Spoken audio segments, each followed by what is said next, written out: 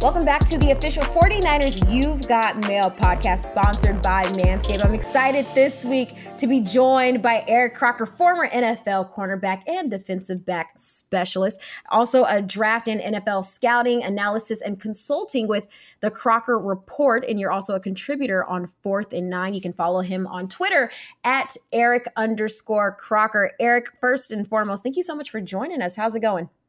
Oh, yeah, everything is going good, I guess, for me, but I don't know if I could say the same for the health of the 49ers right now. You jumped right into it. You didn't even give me a second, did you? Yeah. But you know what? You're absolutely right. And I want to touch on that in just a moment. But let's just start with this season in general. Football is finally amongst us. It's a lot to talk about 49ers wise in week one. But first things first, did you even think we'd ever get to this point where football could actually be played? You know, by nature, and you've been following me, a lot of other people that, probably listen to this podcast, and they know by nature, I'm an optimist. So I always figured there was going to be a season until they told me there wasn't going to be a season. So yeah, I was definitely very hopeful, and I'm just glad they put all the right protocols in place. It seems like it's running like extremely well, even better than I thought. I thought there would definitely be more cases than what we've seen pop up, but they've been doing an amazing job keeping all of that in check. Yeah, I totally agree. But what's so different this year is there's no fans. You have no fans in the stadium. You're kind of playing in front of it's empty. It's quiet. You might have some pumped in crowd noise, but that's all you've really got there. But as a former cornerback, how does that affect the way you play, the energy, hearing calls?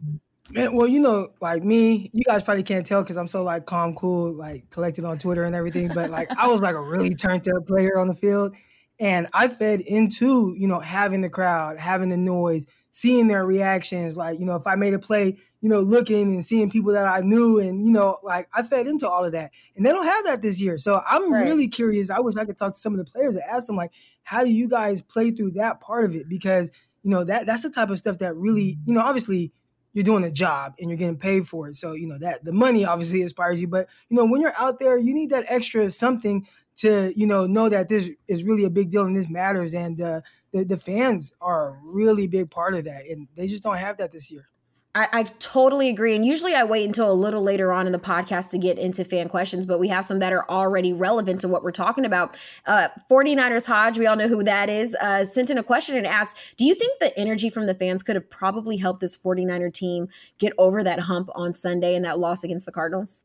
I definitely think it helps. Not having fans actually helps the away teams more than it helps the home team. They don't have that extra, set of eyes on them and the home team being able to feed off of the crowd. That was a big thing that a lot of the 49ers pointed out last year. The crowd, the faithful, everybody really into the game. It gave them extra energy. Remember when Bosa went down in the divisional round playoff game and the crowd started chanting his name, Bosa, Bosa, and now it's just quiet. You don't have any of that. So yeah, it definitely not having that crowd. I think it does take away a little bit of the energy, and that energy can be the difference between one play and a play that really just changes the game. So yeah, I definitely think they could have helped.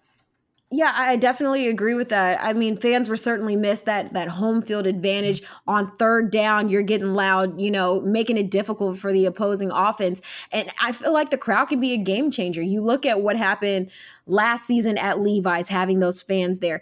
Also, look at some of the road games. Look at New Orleans. I mean, that was one of the loudest atmospheres I've ever been a part of. George Kittle said he enjoyed it. He couldn't hear anything, but he loved that energy. Same thing goes for Seattle. It definitely changes the game. I feel like having the fans there. Nah, definitely. I agree with you. So let's jump into some of the questions revolving around week one. 49ers fall to the Arizona Cardinals 24-20. It was not a perfect game. It was not a pretty game.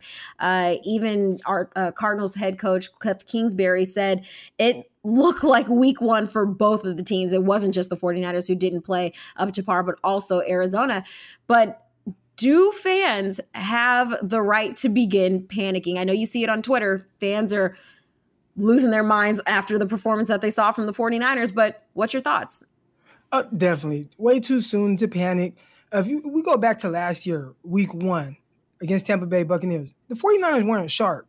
Now, the biggest difference in that game was 49ers had a couple of pick sixes that really helped change how that game looked. But I remember when the game ended, I was thinking, they got a lot of stuff that they have to clean up. Luckily, they won and had to clean that stuff up, so it kind of took away from, how bad they look. And I think the expectations weren't as high for the 49ers then.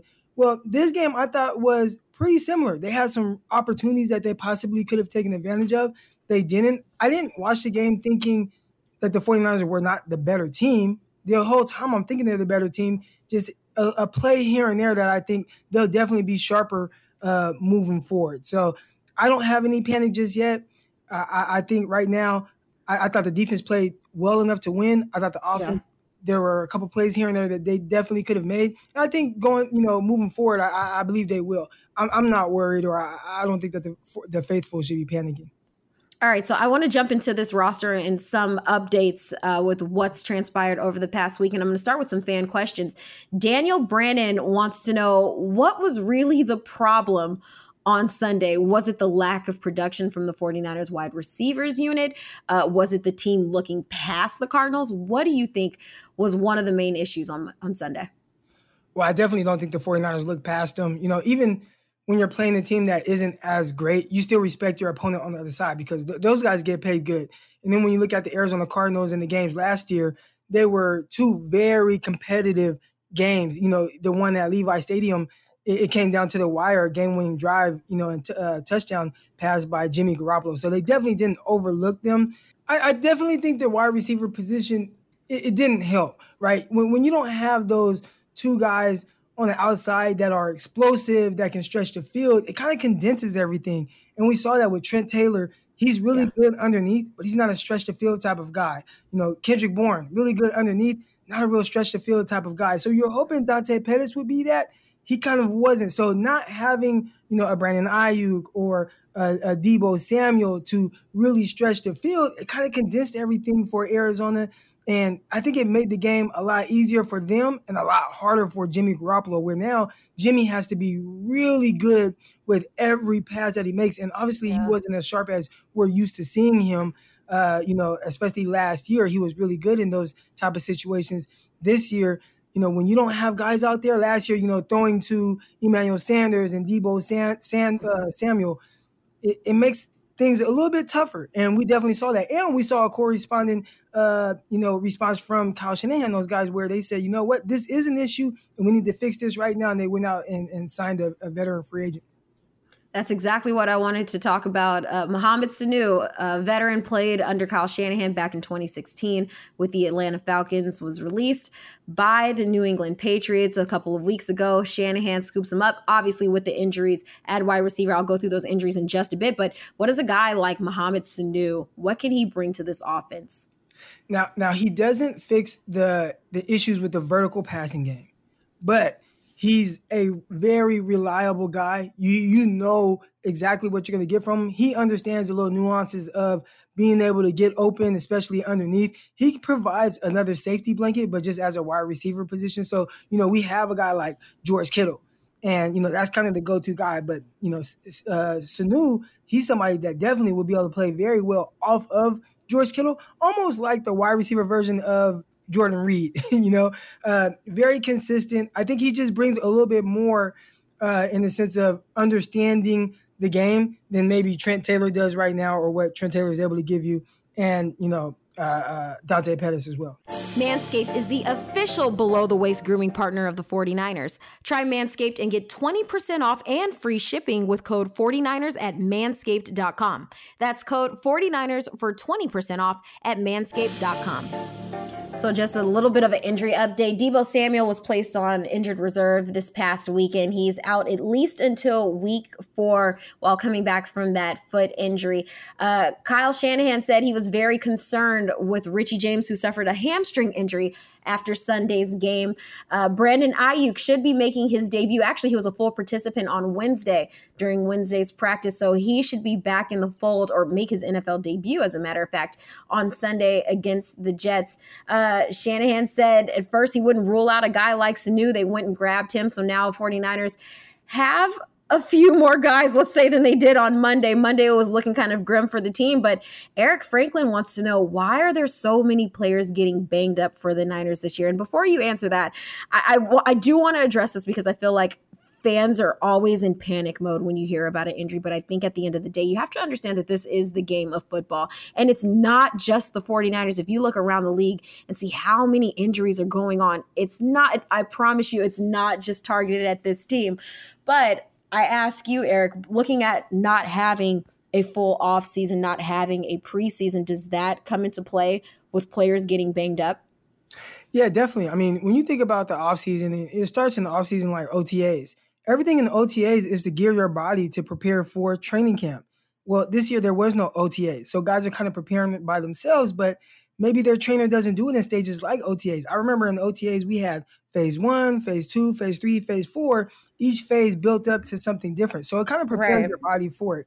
And then that goes into training camp. And now training camp, your body is just more prepared and ready for that. Well, now they didn't have that preparation time. They jumped straight into training camp thinking like, okay, I'm just going to be able to go all out. And your body's just not prepared for that. And then to see, well, there's no preseason games to kind of get guys' feet wet and kind of change the pace for, temporary, right? Like you look at starters, they play like a possession or two, the first week of training camp. Well, now guys are just thrust into a game and going all out, full speed every single play. And I just don't think that their bodies were just really ready for that. And we saw that from the Jets too. I mean, if you look at their roster, Denzel Mims, the guy they drafted, hurt with a hamstring injury. Jamison Crowder, I can't even name another receiver on the Jets, but Jamison Crowder had a long touchdown, but now he's hurt with a hamstring injury. Mm-hmm. So, those things. Le'Veon Bell's another one. Le'Veon Bell won't be on hand for Sunday. I mean, look, Frank Gore, he's like 100 years old. He has to start Sunday. So, yeah, 49ers, obviously that's a team that we all follow. And, so we're looking at every single injury and, really nitpicking it. But, yeah, it's definitely going on around the league. And, I mean, when you look at the 49ers and even their defense right now, Richard Sherman's the only starter that's really hurt, right? Is there anybody else that's kind of scheduled to miss the game as far as a starting unit on the 49ers defense? I don't think so. So they're actually kind of relatively healthy. It's just kind of that receiver position that kind of really throws everything off. You brought up Sherman. I'm going to get to him in just a second, but I want to keep it on offense for just a split second. And I want to talk about the 49ers quarterback. It was not the best of days for Jimmy Garoppolo. Despite some questionable throws, he had a modest outing, 19 of 33 passing for 259 yards, 2 touchdowns. Sandra Jones from Concord wants to know, why isn't Jimmy G running the football? I feel like that's a question that a lot of people ask when you see guys like a Kyler Murray, you see a Russell Wilson, Lamar Jackson. I mean, you even saw Daniel Jones on Monday Night Football using his feet. But everyone wants to compare, and I feel like that's something that Kyle Shanahan likes his quarterbacks to be able to sit in the pocket. But what's your take? Why isn't Jimmy G running? Yeah, he's just not that type of quarterback, and I'm pretty sure Jimmy G, if you ask him, he'd be like, yeah, I would like to be able to run like, Lamar Jackson or Kyler Murray or even, Danny Dimes out there in New York. He's mobile enough to be able to move around in the pocket, but he's not really getting away from anyone. That's just not his game. He's more of a rhythm and timing thrower. And I think that's what Kyle Shanahan wants him to be. He just has to get in the rhythm. And I think sometimes when you're going into a game without having, your guys out there, it's just a little bit harder to get in that rhythm and really be able to, know exactly where guys are going to be. And he touched on a little bit of that today in the press conference. All right, I'm going to switch gears and I'm going to move my way to defense. Probably the biggest news of the week, 49ers cornerback Richard Sherman being placed on IR. This year, IR works a little different. A player is required to miss 3 games before he can return back to the active roster. So Richard Sherman dealing with a calf strain. I have quite a few questions coming off of this, but all right, who steps up with Sherm out? I would think of Ahkello Witherspoon. Now, obviously after the Sherman news came out, we also found out that Ahkello Witherspoon was in a concussion protocol. So hopefully, as long as he can play, I'm someone, man, like I'm a big believer in Ahkello Witherspoon. I think he has all the talent in the world to be really good. I just think there's just some little times he goes on these little runs where he's not playing the ball well in the air. His coverage is as good as anybody on the team, but just sometimes he just kind of misses the ball like Barry, and I couldn't tell you why, but I have the utmost respect and confidence in Keller Witherspoon that he'll step in, and I think he'll be really good. I think he'll be really good. So I think that's the guy that's going to step up and be good. And Mosley, I think he'll play much better than he did week 1. It's not like he has to go up against DeAndre Hopkins again, right, for the next 2 weeks. Absolutely. Something that also came up: 49ers in the next couple of weeks will be playing on a turf field. Give me a little bit of insight. What's the difference of playing on a turf field? How does that affect if you have a lower body injury? How does that work, and how does that affect a player on the field? Well, it doesn't give as much as grass does. Grass, when you step and you plant, if you plant a certain way, the grass will give. Well, on turf, it's not going to give. So you're more likely to, if you are going to kind of have an injury like that where you kind of step weird, it's more likely to happen on turf than it is on grass. Richard Sherman missing, so he'll be back probably. They're hoping no more than 3 weeks. Don't believe it's to be considered too serious, according to Kyle Shanahan. But as a former defensive back, Rashai Franklin wants to know, why doesn't Robert Saleh double team wide receivers like the Michael Thomas and the DeAndre Hopkins of the world? And what is also your thought on the future of the cornerback position beyond this year? There are no cornerbacks on the roster that are signed beyond the 2020 season. Yeah, I've wondered. Saleh, he plays his defense and he has little things that he likes to do, and he switches it up, I think, a little bit more than we think. But I really haven't seen him just bracket guys and double guys and give guys help too much, at least from what I've noticed in the film that I've watched. He just plays the defense and, counts on our front seven to kind of get there, and guys just play their areas in zone very well. Obviously, last game, because of the outcome, is like, dang, 49ers lost and you saw certain plays, but the defense didn't play terrible. Outside of the block punt, if it weren't for that, I mean, what Arizona maybe scores 14 points. So yeah, I've been standing on that for a while. I've been arguing about that point. It would be a completely different outcome. Yeah, it's not like they just played terrible. It was just, there was some busting. There was one busting coverage where DeAndre Hopkins caught a ball over the middle and ran to the 1 yard line. Another bust when Kyler Murray scrambled and ran in for a touchdown. But outside of that, I thought they were good. I think it's kind of clouded because when you look at just the stats and you see DeAndre Hopkins had 14 catches, it's like, oh man, they just played terrible. But I thought for the most part they didn't play bad, just a play here and there. And if anybody's going to fix it, man, Robert Saleh, he's really smart, really good guy. I think he'll definitely adjust. 49ers will have a much different challenge this week facing the New York Jets. You don't have that quarterback like a Kyler Murray, a slippery guy you're trying to contain. And also you don't have a DeAndre Hopkins out there on the field. So it'll be a different challenge for the 49ers heading into week 2.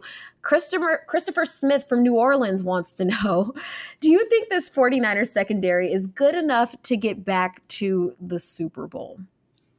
Yeah, definitely. Because the 49ers, it's not so much the secondary. Obviously, you want those guys to just do their job and be good. And, we did see them force a turnover, right? Jaquiski Tartt had an interception. Yeah. Week 1, that was really exciting for me to see because I've been saying, man, I need these safeties to take the ball away. He got him one off of a tip pass. I think they're definitely, good enough. We saw them play well last year.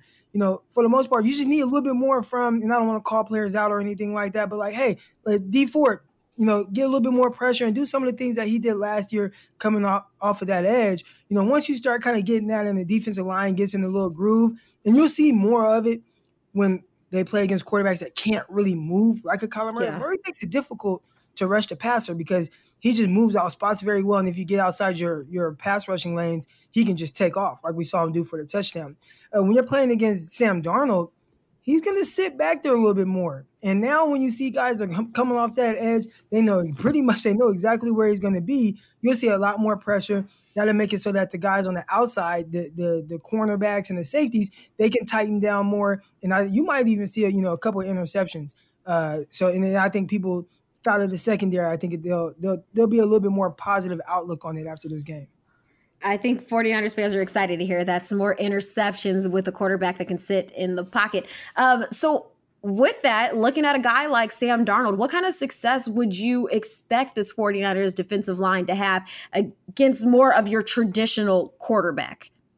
Man, as somebody that follows USC and, watch Sam Darnold, I'm a fan of his. And I was like, man, I want him to be really good, just not this week. So, he's been kind of struggling, and it's not all his fault. Even more so than Sam Darnold, who does he have around him? That's really the big issue right now going on with the Jets. You lose Le'Veon Bell, who's supposed to be the guy, right? He's supposed to be the guy, supposed to come in and help, and no, they have to lean on Frank Gore.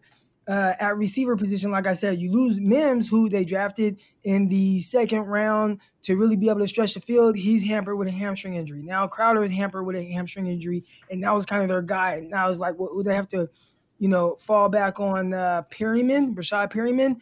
I think that's going to be a really big issue. And then they have a totally new offensive line. Every single position is a new player for them. And when you have the 49ers defensive line coming in with, we know how good Bosa is, and you have D Ford and Eric Armstead, that's going to make life really difficult on Sam Darnold. Yeah, I don't think this is going to be one of his better games. This podcast is sponsored by Manscaped, the official below-the-waist grooming partner of the 49ers. Try Manscaped and get 20% off and free shipping with code 49ers at manscaped.com. That's code 49ers for 20% off at manscaped.com.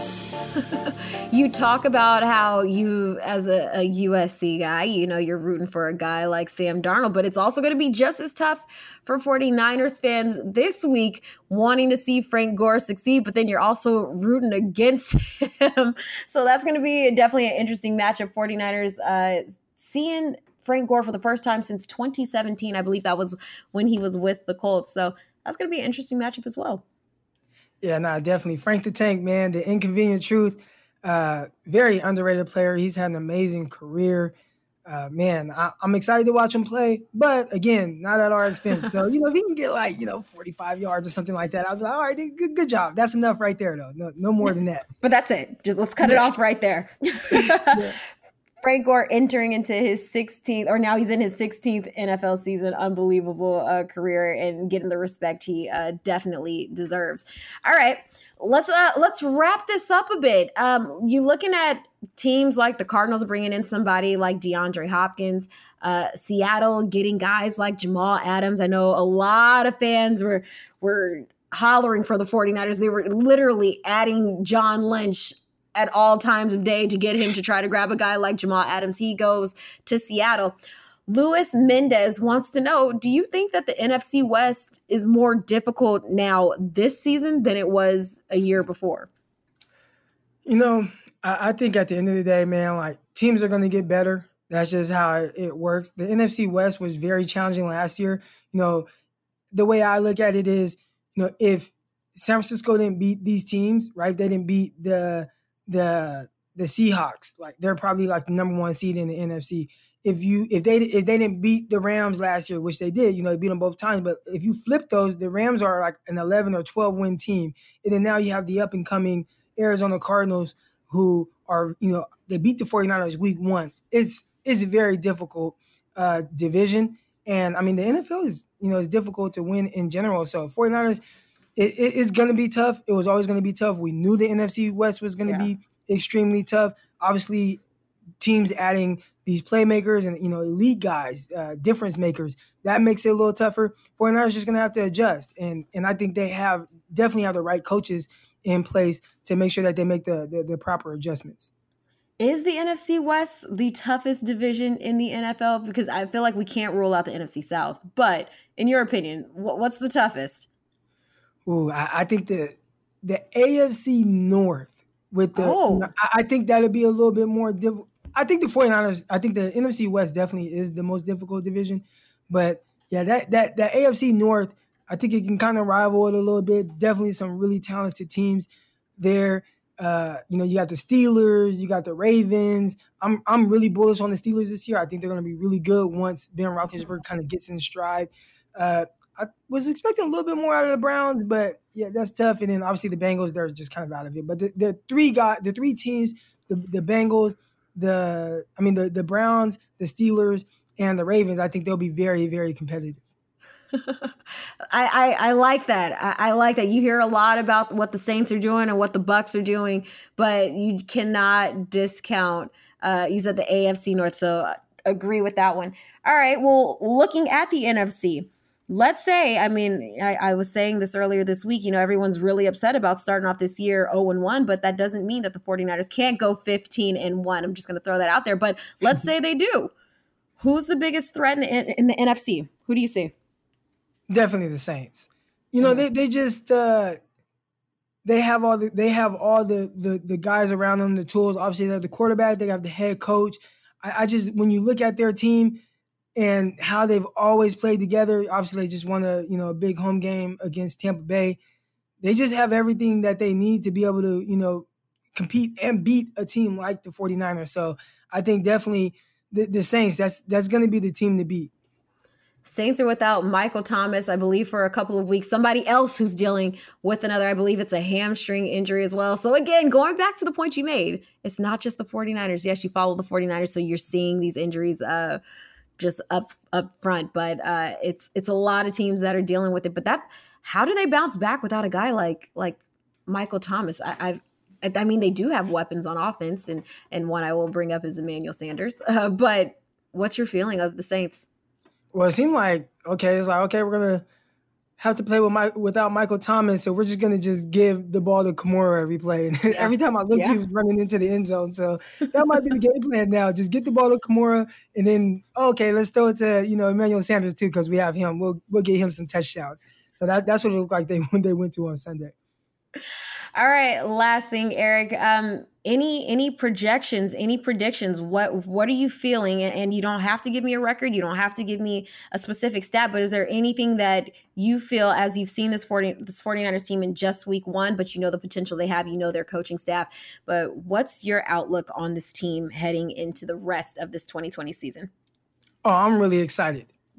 The things that happened in the first game, I expected with no preseason. You don't have your outside receivers there.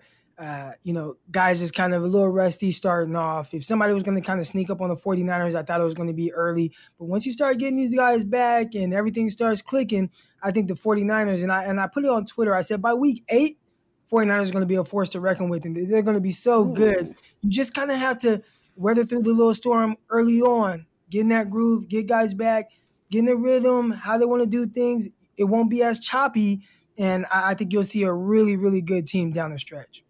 I like that, and I hope so. I think a lot of us, the faithful, were spoiled going 8-0 last year, but I definitely think that is something that can happen. This team actually firing on all cylinders as this season progresses. Eric Crocker, we appreciate having you. Don't forget, you can follow him on Twitter at Eric_Crocker.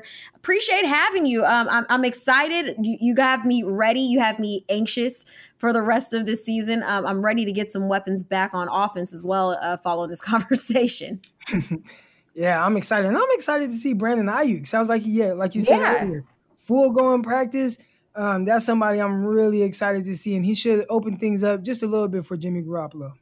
Another weapon for Jimmy Garoppolo getting back. Optimistically, this week was a full participant, him and Ben Garland, 49ers center, who's in place for Weston Richburg, who's on PUP. So another guy the 49ers are getting back. Another reason to get excited about week 2 49ers looking to redeem themselves against the New York Jets. Eric, appreciate having you. We got to have you back on sometime.